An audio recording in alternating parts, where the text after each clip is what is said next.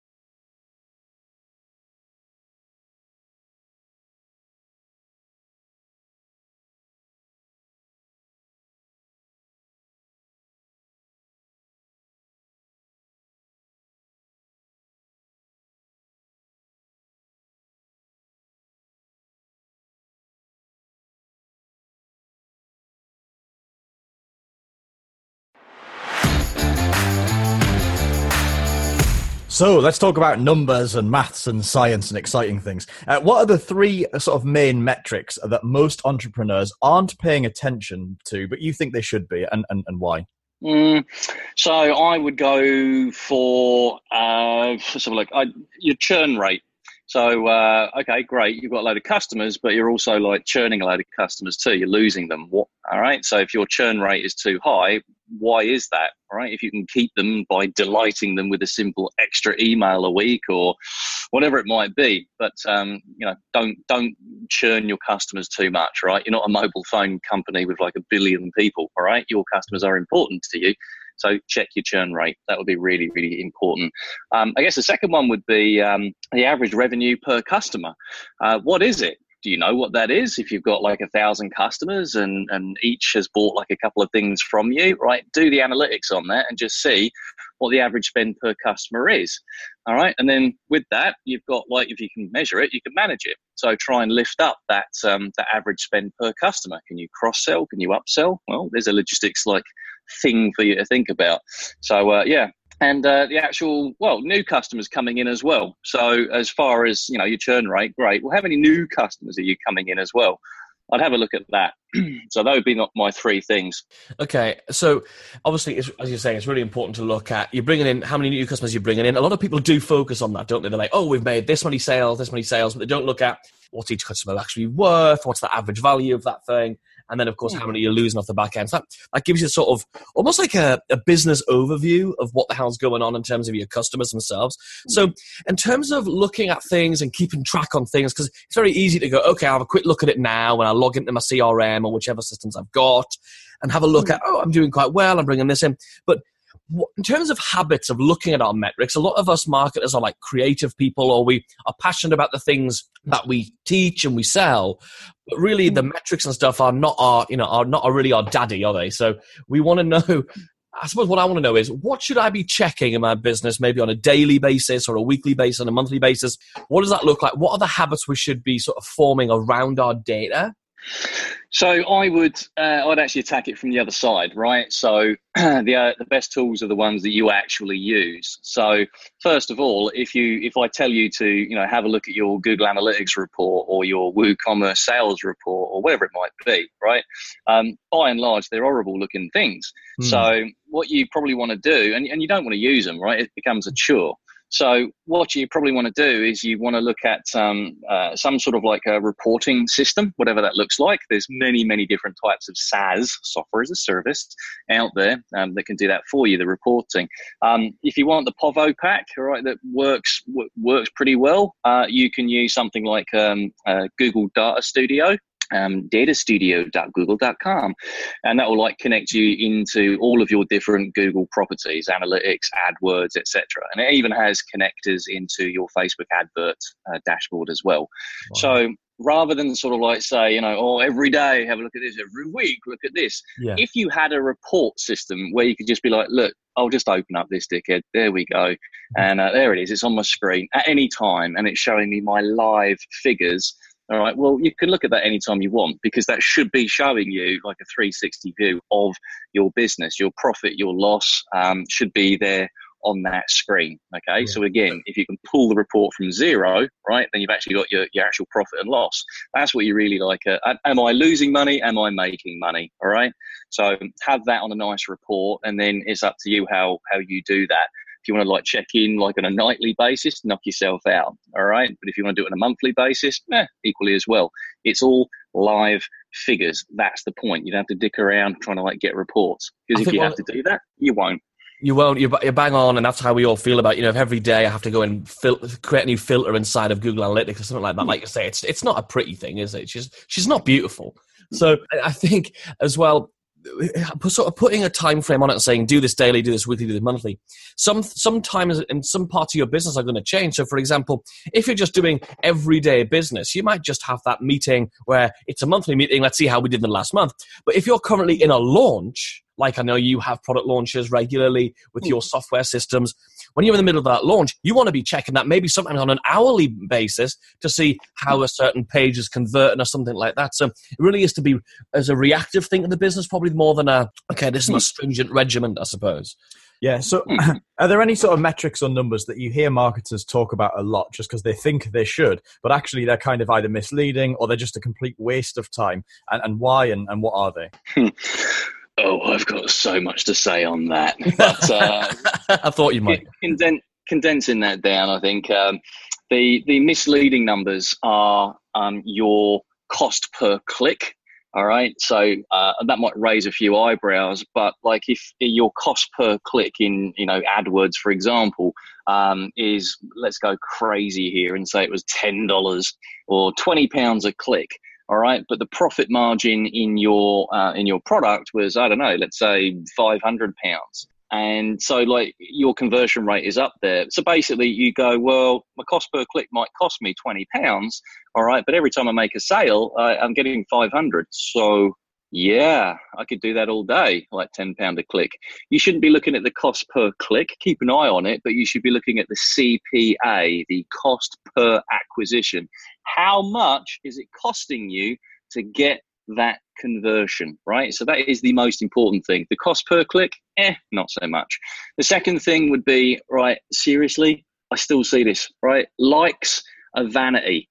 Sales are sanity, right? I don't care how many like likes you got on your Facebook page. Like, just rape fucking Facebook for its data and its adverts. All right. Don't think for a minute that you're going to build this whole business out and people are going to like log into your Facebook page every day and see your content. The only way that's going to happen is if you pay to play, even if you have 1 million followers, right? So that will be one of my big bugbears, is like how many Instagram followers, how many Twitter followers. Like, it doesn't matter. You must go for the engagement. If you've only got an audience of 100 very engaged people that you literally talk with most of them on a daily basis, or every tweet you send out, you get 100 people like talking to you about a specific subject. That is way better and more valuable than having 1 million followers with like a 0.0001% engagement rate. So again, likes are vanity, sales are sanity. It is the bottom line that counts, nothing else. So don't like look at these big sort of like personal training accounts or, you know, like the beauty vloggers and go, oh no, I'll never get there. It doesn't matter. All right, you're there for the money. You're not there for the fame. Well, you might be, but most people listening to this podcast will probably be like, yeah, show me the money. So don't go for the follower count, all right, but go for the actual money that you can make from those followers. I think that's really interesting, especially for people who are new and starting out, and maybe they're running Facebook ads or whatever, and they're conscious that their cost per click is really high because that's what they're kind of told to look for. But they're not considering the fact, because they're not making any sales yet, they're not considering the fact that actually, if I just keep hammering this and make a sale before I hit that break-even point, then I'm in a win. Truth is, if I had only one Twitter follower, but they were paying me $1 million a month, I'd be happy with that one Twitter follower. You know, that's apply within. Yeah. I will drink tea to that, sir. Yes, I'll have a slurp myself. So, you know, when people hear about like data-driven marketing, which is obviously your specialist, your superpower, they might not really know how to really use the data they've got. They might be collecting all this data. We've stuck Google Analytics and Facebook Analytics, and we've got all this analytical stuff behind our website, and we've got reports. How do we actually use that? So can you give us some examples of ways we can use the data we're collecting in really practical ways to help us with our businesses, growing our business and that type of thing? Yeah, great question. All right, so data-driven marketing is just a fancy term for just going, look, we need more measurement so we can manage it better. Right. So how that works, usually you need a grown up to help you. So you'll need a coder, all right, a lot of the time to do this because it ain't your core business. But let's just assume that you have like a grown up there to help you. So the first thing you can do, if you've got Google Analytics on your website, everyone has that. OK. If you don't, you should. So with Google Analytics, we can basically see who's coming to our website from where geographically. So what town, what city. We can see what device that they're accessing our website from. All right. So mobile, what mobile version, what desktop browser. Is it a Mac? Is it a PC? We can see what time they're actually hitting our site. We can see what pages they're looking at. We can see how long they're on our pages for. And we can also set what we call conversions, all right, or goals in analytics parlance. All right. And a goal can be something stupid like something simple, not stupid, something simple like they're on our page for more than 60 seconds, all right, and they've looked at 3 pages. That could be a single goal. All right. So, okay. So what I would do is if a new customer came to me and they'd be like, yeah, we've had our sale. This is actually a true story. So we've actually got a customer right now. They're based here in Thailand, in Bangkok, and they sell ridiculously priced iPhone cases. All right. Like these things are premium things, like $200 for an iPhone case. Right. Oh, wow. So what we're doing is we had a look at that. The sales started to drop off. So what we did is we had a look at the analytics, and they were finding that in the early days, they were selling like an absolute heap of these things. And then suddenly it kind of dropped off. When we looked at the data, we actually saw for age groups that were actually coming to their site. And we could see what phones they were using to access the site. Now, this is a premium iPhone provider. And when we looked at the data, we could actually see that like it was actual older people, right? So 55-year-old plus, right, that were using Android devices, premium Android devices. Wow. All right. So no wonder like nothing was converting because the wrong traffic was coming there. Right. And the reasons for that, well, once you know that there's an issue, you can then scrape away and you can see why that became an issue. All right. So data-driven marketing can like kind of help us make decisions of where we should perhaps put our ad spend. So let's say, for example, again, that you look at your analytics, right? So that was one case. Let's have another case. You use Google Analytics and you're like, right, I need to get my best bang for buck on my Facebook adverts. So what you do is you have your Google Analytics on there. It's been on there since day dot. You have a look at it and you see, and right, okay, most people coming to my site appear to be coming in from London. They seem to be 25 to 35 bracket, and they seem to be hitting me at around about 6 to 9 p.m. at night. No dramas, right? And they seem to be hitting me from mobile. So armed with that knowledge, what you would do is you'd actually then say, right, well, I'll take that information and put that into my Facebook ads. So you wouldn't just go, hey, Facebook ads, yeah. Facebook ads, I'd like to put this from 25 to 65-year-olds on all devices, including desktop. That's what I want to do. Well, the analytics, the data has told you that they're younger people in London and they're on an iPhone. All right. So when you do your Facebook adverts, that's how you would target it. So you get better bang for buck. So you'd say, hey, Facebook ads, run it just to iPhone people. This age group, 25 to 35, and just in London, please, in the orbital, the M25 region.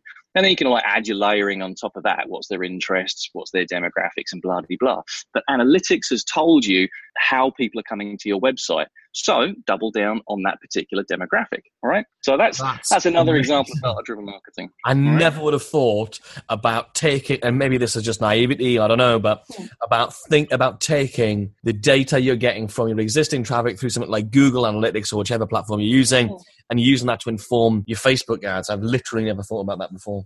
Make them work together. Yeah. Make them work together. It's absolutely a beautiful thing. So you mentioned Google Analytics a couple of times. Aside from that, what would you say are the best tracking tools that marketers should be using? It depends. Well, in marketing, it depends is the stock standard answer, right? How deep is your pocket? How deep is your budget? So I think most people listening to this podcast would be kind of in the small to medium sized business range. So cost is going to be a consideration. So if we're talking about bang for buck, I would probably steer you all towards saying, okay, if you can write this one down, you'd probably want this, what we call stack.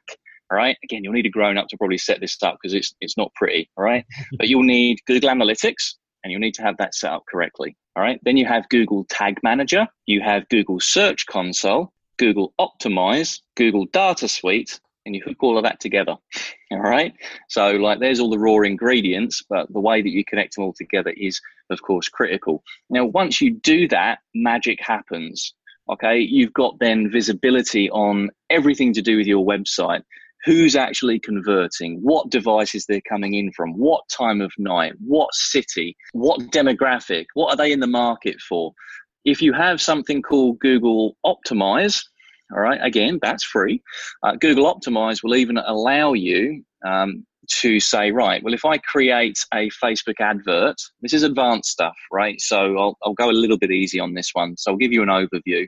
If you have Google Optimize connected onto your standard website, what that means is you can run up your Facebook advert.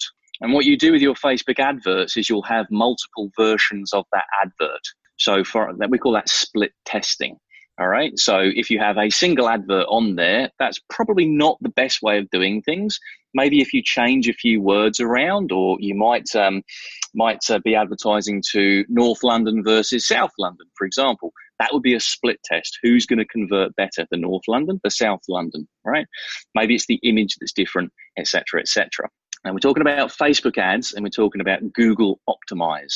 So what happens is with your Facebook adverts, with your different versions of the advert, you can put in there what we call a URL fragment. Okay. Now, again, I'm not going to go too deep into this, but it's a special little code that you can put in there.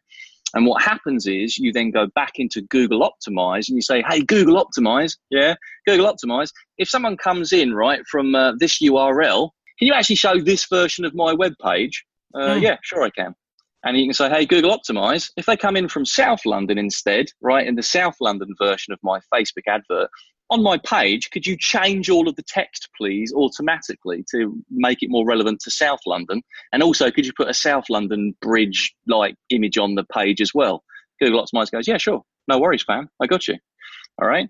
Wow. So what you're doing there, when you mix all these things together, it allows you to actually present what we call a dynamic content web page. it's a single web page, right? Your normal web page, but with off-the-shelf tools, right? You can say, right, well, I'll just make it dynamic content, right? If they come in from the South London version of my Facebook advert, show them all South London wording. They come in through the Yorkshire version of my Facebook advert, show them the Yorkshire Dales, right? Make it more relevant to that user. So when we talk about like what tools that you should be using to measure and manage, again, Google Optimize, talking into your split testing, talking back to your data studio. So again, you'd have to try and interpret all this crap. You just basically go, yeah, okay, a grown-up set this up, right? I just turn my computer on, yeah, and then I click this link, yeah, and then I get to see everything all on the screen at the same time. And they've set it up so it's green is good and red is bad. Yeah. Oh, okay, cool. Oh, I'm down with the kids on that. So that's what you want to do. All right. Yeah, you've got to do the limitations. Absolutely, you do. So apart from analytics software and stuff, what are your sort of top software tools? Ones that you didn't create, and we're not going to be biased here because I know you've created some phenomenal platforms, and people can find. We'll talk about how people can find out more about those in a bit. But apart from the stuff you've developed yourself, which other software tools do you rely on most? I tend to use a lot of Hotjar. So hotjar.com. You can use Hotjar or you can use crazyegg.com. They do the same thing. So tools like that allow you, because when you have a look at your website and you go, oh no, when I look at my analytics, the analytics gives you all of the details that you need about who's coming to your website. But what Google Analytics doesn't tell you or doesn't give you is why the data is there. All right. So I've got a huge bounce rate. Why is that? All right. Oh no, I've got a big bounce rate on Samsung Galaxy Note users. Right. Oh no, why is that? Well, Google Analytics won't tell you. All right. It's just showing you the data. So when you use something like Hotjar, right, you can actually see literally from the time the person arrives on your website, all right, until they leave, you can see every swipe, tap, click, everything they enter. You can see everything. It literally is a screen recording of that person on your website. So again, the tools I use to be able to do that, Hotjar, or you can use Crazy Egg. Now they're paid services, but they're worth their weight in gold. Hotjar, I had 477 clicks on a very, very premium website for getting test drives for BMWs and Range Rovers, and this is in Ireland. And we got 477 clicks inside 24 hours, right? So for premium vehicles, and fuck yeah, like go Nathan, right? Me and my team, we were like toasting.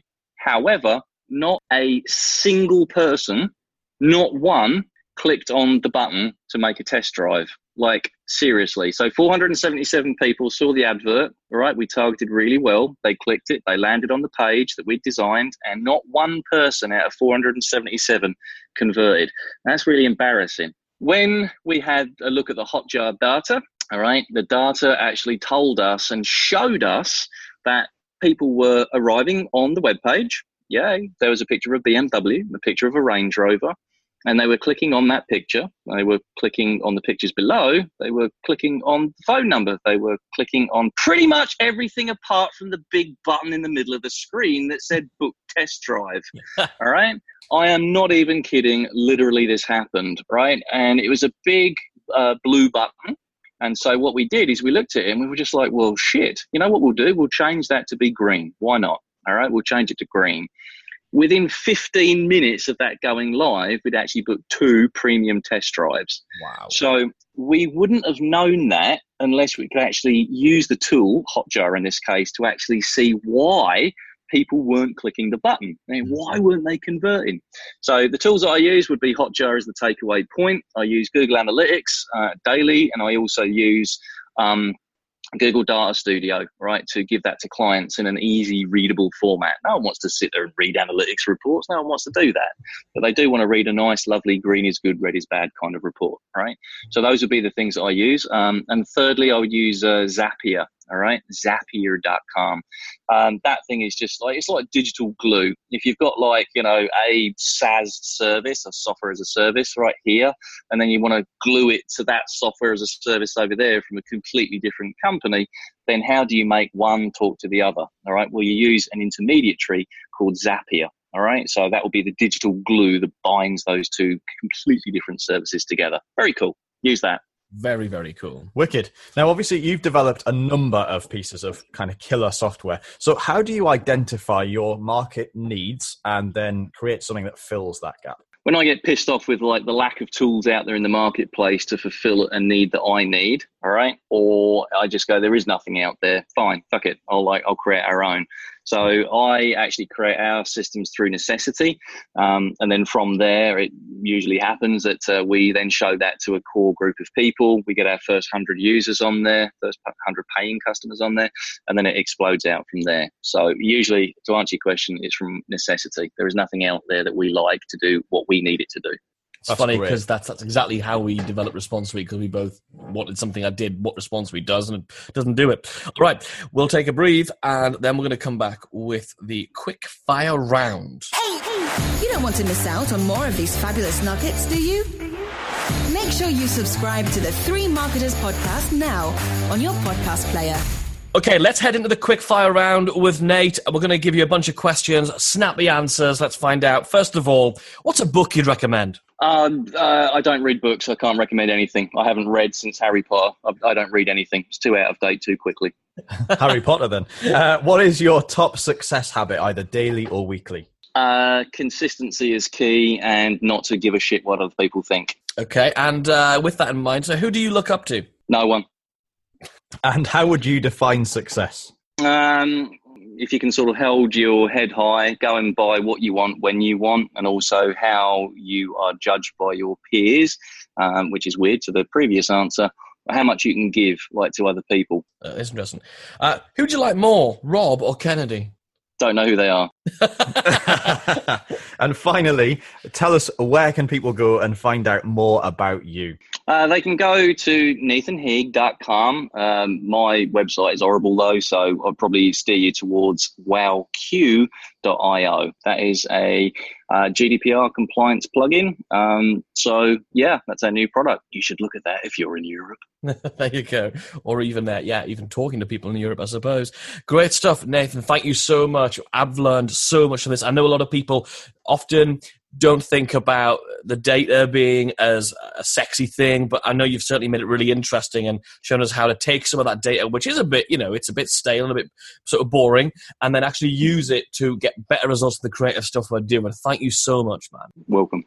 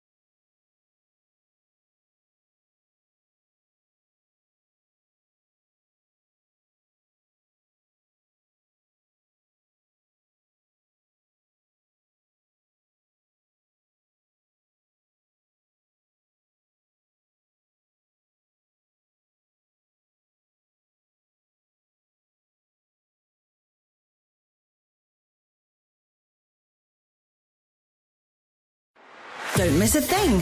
Check out the show notes at blog.responsesuite.com.